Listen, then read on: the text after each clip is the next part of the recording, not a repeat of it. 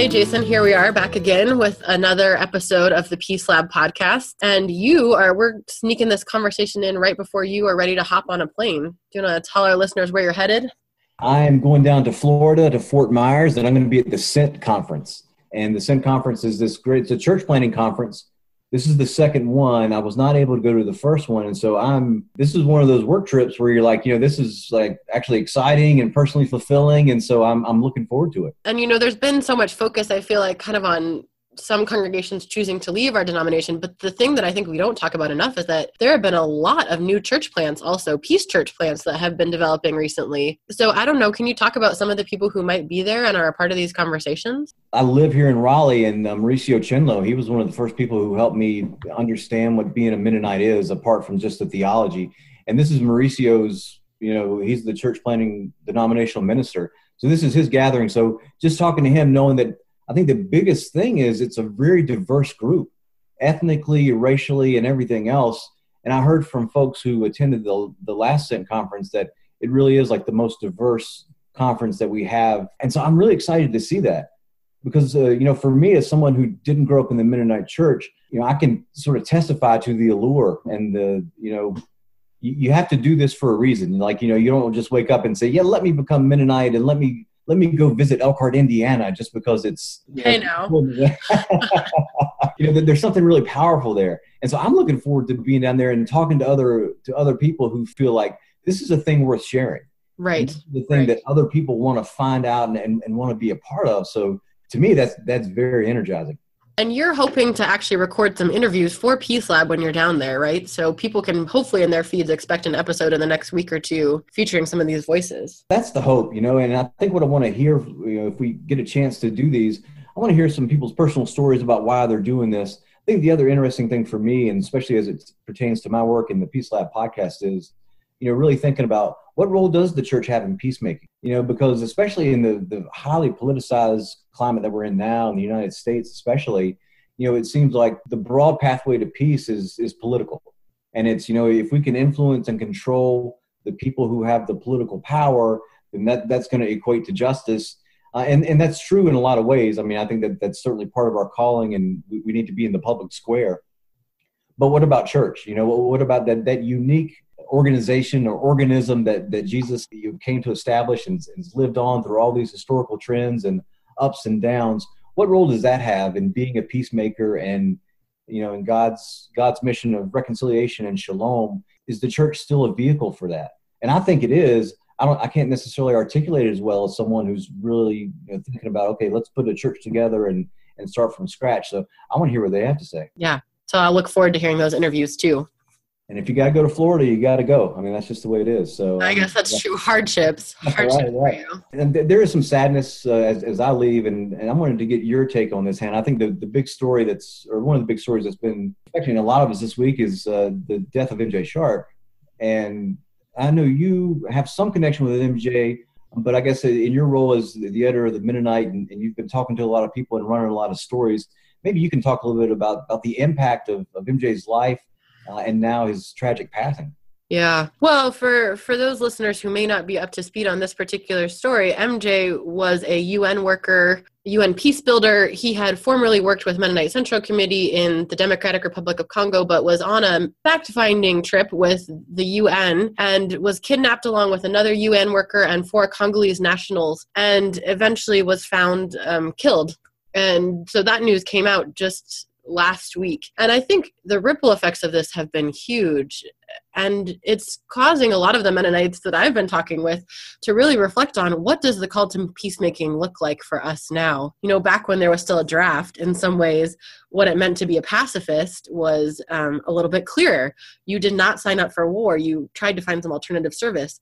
We don't have that same cultural pressure to sign up as peacemakers in quite the same way right now. So MJ's story is sort of a modern example of the cost of peace building, and that's really impacting a lot of people and people well beyond the church. This has been a national story, and MJ's parents, John and Michelle, have done a lot of talking about MJ and what kind of led him to this point, how his faith commitment shaped his interest in this work. And I think we're going to continue to see those ripple effects. One of the other big things is that I think this story is highlighting for many people this long history of violence that's been happening in the Congo, but that hasn't gotten much coverage in the United States. Some estimates would suggest anywhere from 5 to 10 million people, Congolese people, have died over the course of the last 5 to 10 years. It's hard to get a really true estimate. So those are huge numbers. And, our interest in minerals for our cell phones in the West also has some impact on what's happening there. So I think MJ's death is also elevating that conversation for people. So Sarah Thompson, who's the director of the Christian Peacemaker Team's organization, who was also a classmate of MJ's, we were all at Bethany together, she's done a lot of reflecting on that. What is our call now as people who are called to be peacemakers to keep engaging with this story in a way that honors MJ, but also honors all those other lives that have been lost too? So it's a tragic story. Yeah, I think MJ is also inspiring a lot of people too.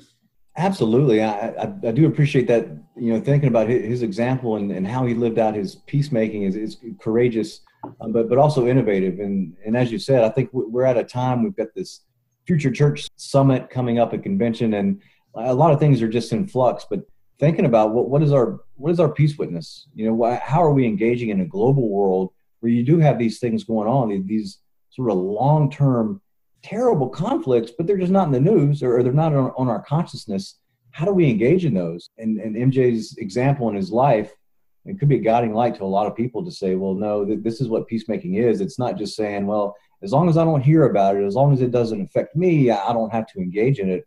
But really say, no, I want to go out to those places where there is conflict and things are disrupted, and I want to see what it means to work for shalom there.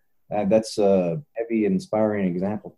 It is. And, Mennonite delegates 2 years ago passed a resolution about what it means to be the church in a society that's, I think the phrase was, in the midst of endless war. Right. And that's what it feels like. There have been these long-term, just ongoing conflicts. It's not like there have been breaks between these conflicts in the way that maybe there used to be. And I think that resolution it didn't get as much attention as some others that were passed at that assembly, because there were, I think, 7 resolutions passed in that one time. But I wonder really if we've thought enough about what that means for us and how we're shaped by being a part of this particular country that's always at war right now. Yeah, absolutely. And I think that resolution is going to continue to have ripple impact it's one of those things, I think, where sometimes a resolution comes out or a statement can have an initial first pop and then it disappears. I think this might be the opposite, because you're right. I think we're all starting to see our context in a different way. And maybe we start to look back at that and say, oh yeah, maybe there was a bit of a prophetic word there that we need to be thinking about now. And especially as Anabaptists, what's our third way? How are we differentiated from this endless war culture? But I guess the sort of the 21st century twist on it is, how are we different? But then also, how are we involved at the same time? And how are we working to change? So that's a lot to reflect on. And I think this just goes to your point. MJ's example and his life and his courage can spark so much good stuff and good conversation and hopefully good action as well. Well, there's a lot going on in the world for sure. But Jason, I hope you have a good, safe trip, and we'll reconnect in a few weeks for the next episode of PeaceLab.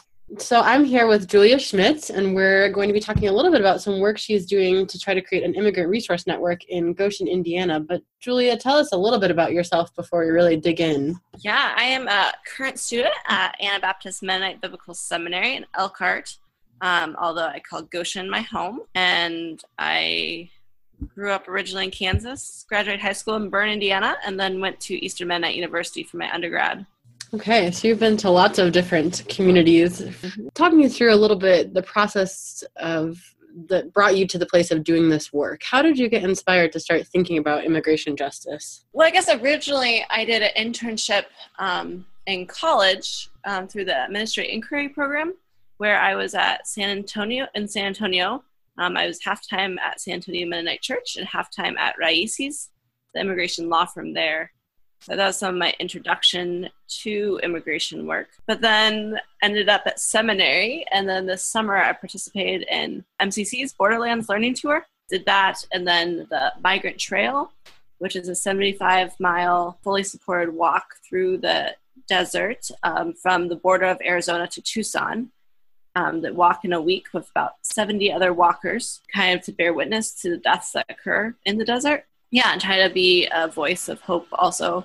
It's kind of like a low-grade protest in some ways, as we have our banners and our walking, and but experiencing the hot sun and not at all getting a taste of what migrants actually go through, because we have water every mile and a half and are walking on main roads, which they can't. But see in part the journey that they go through, bear witness to it. So that was really powerful. And I think as I started learning more about the work on the border and more about immigration work in general, just thinking of ways how I can get involved, especially knowing that Goshen, where I live, is 30% Latino.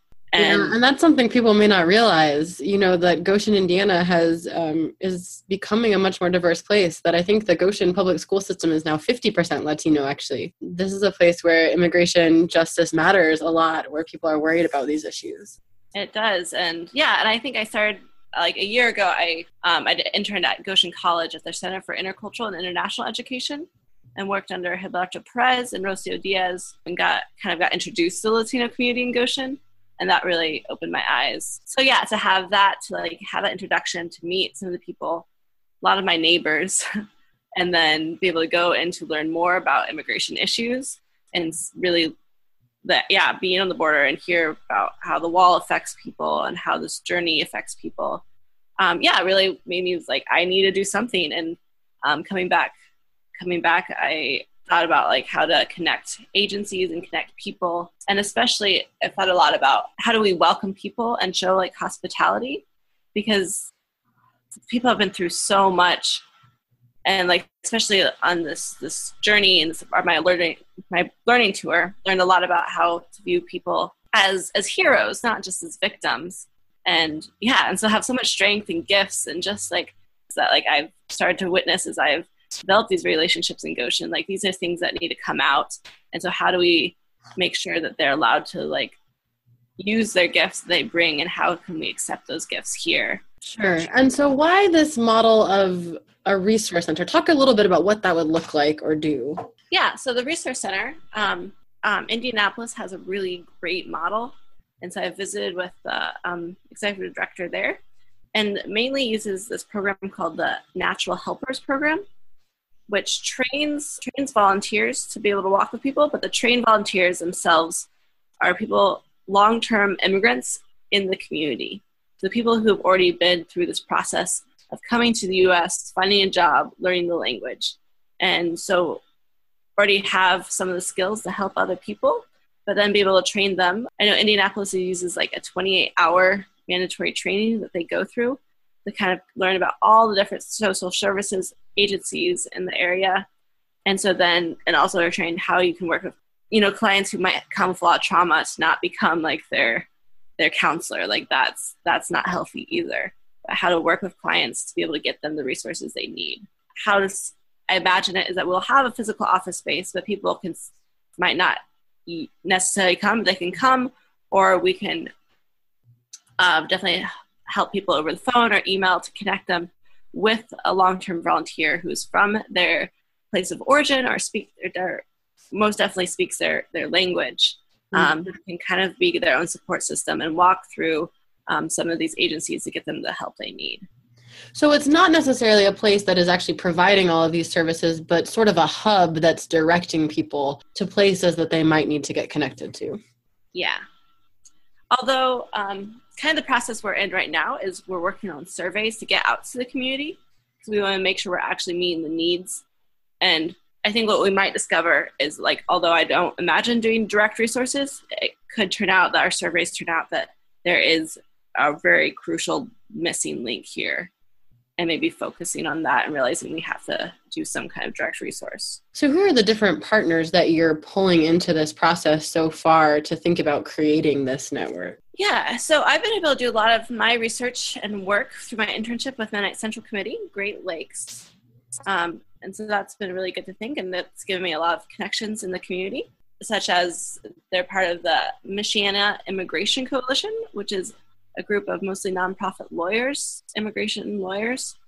So that's been very helpful, especially as it's a lot of these law firms that see a lot of the needs that exist. And legal services is one of the biggest resources that people do need connections to, especially right now. And so like the National Immigrant Justice Center is a nonprofit immigration law firm in downtown Goshen. And so I've been working with their lawyer and paralegal to talk, and especially as I've been making presentations in churches, I often will bring along them to help give some of the legal background to immigration. Is very helpful. But I've also been in conversations with Goshen College and the Center for Intercultural and International Education, who has a lot of the connections with their students, but also within the community, which is really helpful.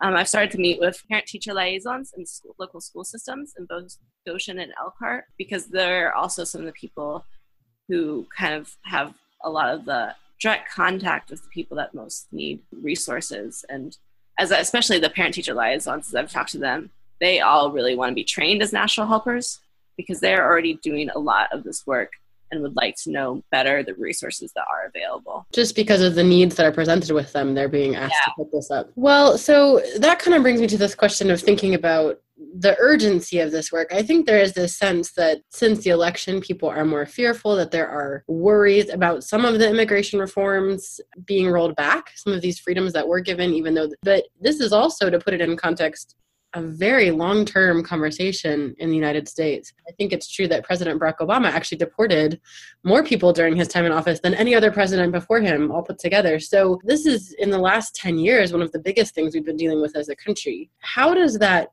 sense of urgency or these needs, how does that shape your work?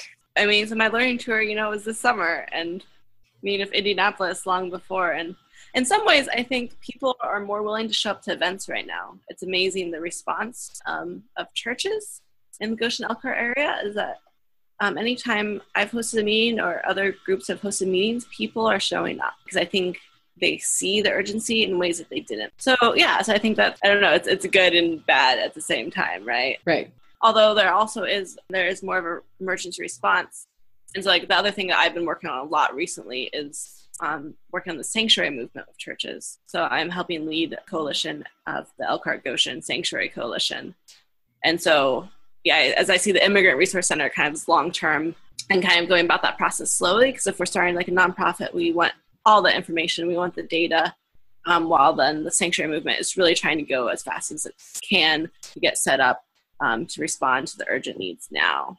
Right. And so for people who aren't familiar with that movement, say a little bit about what it means to be a sanctuary congregation. So the sanctuary movement in the U.S. started back in the 80s when there was refugees coming from Central America, especially El Salvador and Honduras, and they're fleeing the violence and civil wars there and coming to the U.S. But the U.S. was refusing to recognize their status as refugees and asylees and deporting them back, where they are often then killed. And so the church stepped up in the U.S. and said that this is not okay, and started taking people into their churches to host them there while calling on the government to legally recognize these cases. And so I know my church, Southside Fellowship in Elkhart, joined this movement in the 80s and hosted a couple families, at least for, I forget how long, I think it was several months to a year. And so this movement then was revived in 2007 under the new sanctuary movement, and where instead of looking at refugees and asylum cases, is looking at realizing that there's deportations happening of long-term community members who weren't criminals, who had their families here. And as you mentioned, under Obama, there have been more deportations than any other presidency in history. And many of these cases are people who have been living here for 10, 20, 30 years. Their families are all here. They have very little connection back in their home countries, and their livelihood is here. And they're not criminals. They get stopped for a minor traffic violation and end up in deportation. So in this way, a church who's declared sanctuary take this person, working through a lawyer, into the church, have a public press conference about the case, be very public of what they're doing, and kind of raise awareness and kind of do a whole media campaign. And then keeping them 24 hours a day in the church building, and while the lawyer works on the case until the lawyer is able to win their case and keep them in the U.S. Sure. And it is legal under a memo from the Immigration Customs Enforcement. that they have said they will not make arrests in churches, schools, or hospitals. And so I think it's just the church showing that, like, the church is going to be the church no matter what the laws are.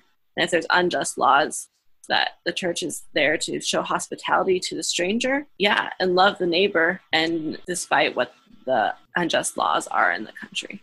Sure. And for those people who are sort of interested in podcasts, I don't know if you actually listened to this, but there was an episode of Code Switch, the podcast Code Switch, that actually interviewed Jeanette Vizquera, I think, who is currently taking part in this sanctuary movement in Denver, who is living in a church permanently until there can be some resolution to her case. And it was a wonderful interview with her where she really talks about the agency and the witness of those who seek sanctuary, and actually the ways they're kind of playing an instrumental role in raising the awareness about immigration and justice in the country. So I would invite people to listen to that. And even also, in the Mennonite church, immigration justice is a big issue. We have rapidly growing Latino congregations. And I think it was 2 years ago, Pastor Max Villatoro, one of our pastors in Central Plains Mennonite Conference, was deported despite widespread kind of social media campaigns and efforts to advocate on his behalf. So this is something that touches us here in the church, the Mennonite church for sure. Have these efforts that you've been engaged in, have they been ecumenical? Or is it drawing mostly Mennonites?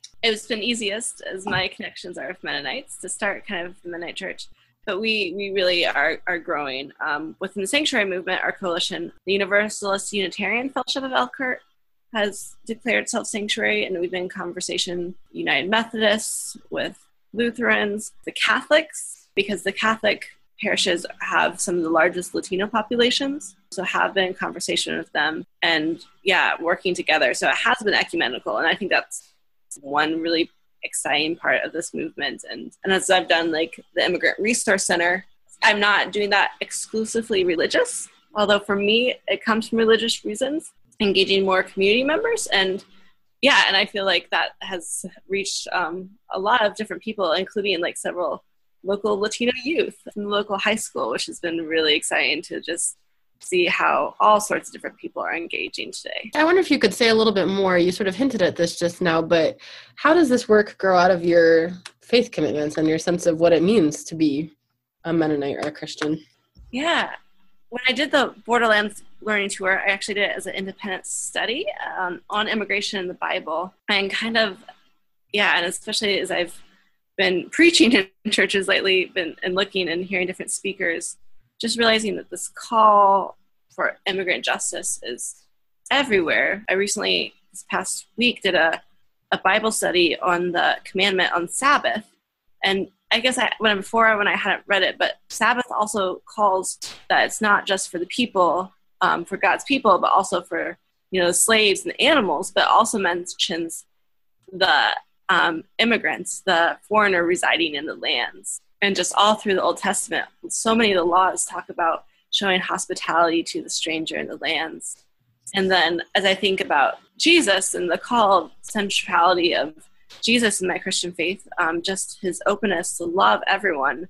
And it didn't matter the cultural barriers or social barriers that might exist, but just this deep love and acceptance of everyone.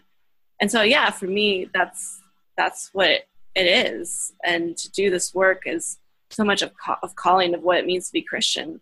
Also recognizing that as Christians, we are also the foreigners in the land, that we are called not to pledge our allegiance, to a certain country or land, realizing that our allegiance is to God and to God's kingdom. There's been so much work done in our churches over the last few years to look at kind of the biblical narrative about migration. And so I know that we could talk for a long time about that. But the last question that I often ask people to reflect on is because of the name of this podcast. This podcast is called the PeaceLab. And it's interesting to think about the ways that Anabaptist and Mennonite ideas about what peacemaking is have kind of evolved. So when you think about that word peace, what does that mean to you, and how does it fit with this work? I recently heard Danny Carroll speak.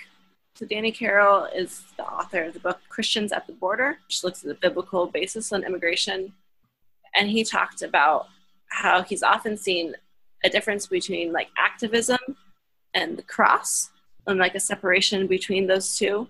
A lot of his activist friends don't necessarily talk about the work of Jesus. And I think I've seen that as I've studied peace through Mennonite institutions, that sometimes, it just seems that peace can be secular, and the peace studies programs can be very secular. Well, I think what's been happening at AMBS, and as I listen to him speak, is that these are the same thing. And the reason we do peace work is because of our faith. And it's not just something we do, but something we are, and it's so essential.